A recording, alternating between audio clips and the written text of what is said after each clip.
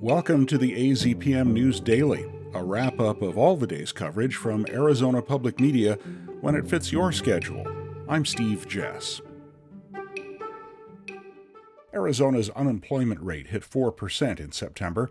That's an increase of 0.2 of a point from the previous month. At the same time, the number of people who've quit their jobs voluntarily fell from 3% down to 2.6%. The private sector added 14,800 jobs last month, which is above average. That followed 2 months of below-average gains. The number of job openings has fallen slightly since 2022, but it's still higher than some pre-pandemic numbers in 2019. Doug Walls from the Arizona Office of Economic Opportunity says increased interest rates from the Federal Reserve have impacted some industries more than others. The National Weather Service in Arizona predicts an 80% chance of a strong El Niño this winter and a 30% chance it will be historically strong.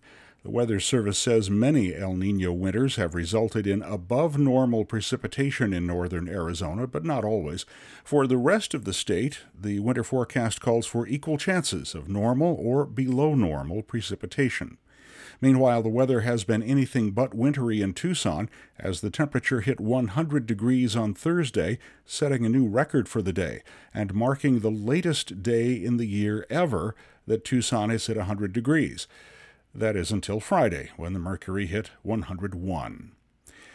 Ballots were mailed last week for the Tucson mayoral election, and the election itself will be held officially on November 7. Let's hear a little bit from the candidates for mayor of Tucson, and then we'll tell you where you can find out even more about their position on the issues. Candidate Ed Ackerley's main focus is cleaning up the city.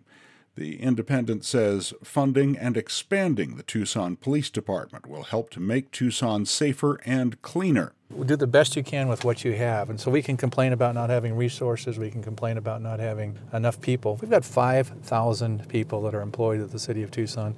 We have a $2.2 billion budget.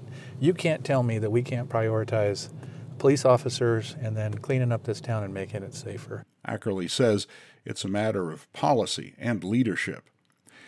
Candidate Janet Wittenbracker thinks Tucson has 3 big issues: roads, crime, and homelessness.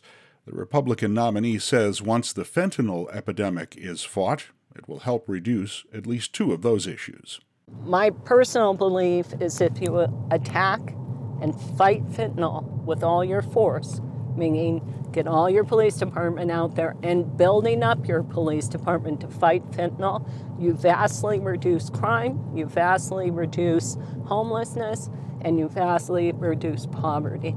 And the incumbent mayor says her efforts in the last 3.5 years are helping deal with some of Tucson's biggest problems. Democrat Regina Romero says an initiative that focuses on getting the unhoused into shelters before worrying about treatment for drug or mental health problems is working. We created a program, Housing First, that is an evidence-based program, and it's a piece of the puzzle. It's working, but it's very overwhelming, the problem. We need the state of Arizona, we need the federal government to help cities like Tucson. This week on The Buzz, we take a ride with each of the candidates for the 2023 mayoral election. We'll cruise through central and downtown Tucson and discuss the issues we see along the way. You can hear the full episode of The Buzz on our website, azpm.org.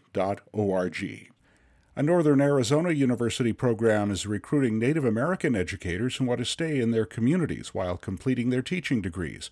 Michelle Morisco reports. It's a virtual program that's intended to help people working toward their elementary education degrees stay in Native American communities. Angelina Castaño chairs NAU's Department of Educational Leadership. We're really focused on partnering with community members who have been working in schools for many years as paraprofessionals or other educational assistants. It's called Preparing Indigenous Teachers for Arizona Schools. Castaño said students can complete a college degree leading to a K-8 teaching certification in Arizona. Teacher shortages continue to plague public education in the state. Castaño said this program was created to help increase the number of teachers in rural schools. In Flagstaff, I'm Michelle Morisco. University of Arizona researchers are trying to make wastewater treatment more efficient. Tony Perkins has more on that. The U.S. Environmental Protection Agency notes reclaimed and treated water is already useful for irrigation, groundwater replenishment, and even drinking water. But University of Arizona environmental engineering professor Carrie Hickenbottom says researchers are looking at ways to make wastewater treatment even more efficient.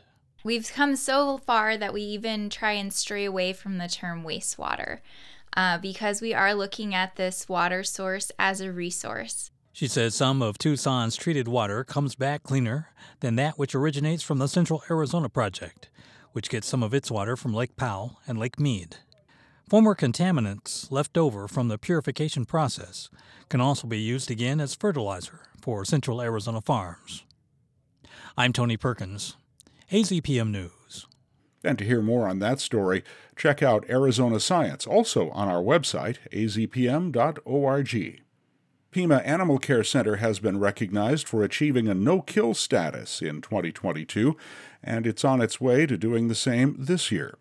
The animal welfare group called Best Friends Animal Society found that PAC has a 90% life-saving rate. That's the highest rate compared to 18 other shelters in the country. PAC also has a 64% adoption rate, 25% higher than other shelters. Director of Animal Services Monica Dangler says PAC was able to achieve this because of shelter investment and transparency with the community. And that should catch you up on everything we've covered today at Arizona Public Media. Thanks for listening. When you can't catch our on-air newscasts, you can always get them here. Timely news for you on your time. Make sure to subscribe to the AZPM News Daily wherever you get your podcasts. I'm Steve Jess. We'll be back after the weekend.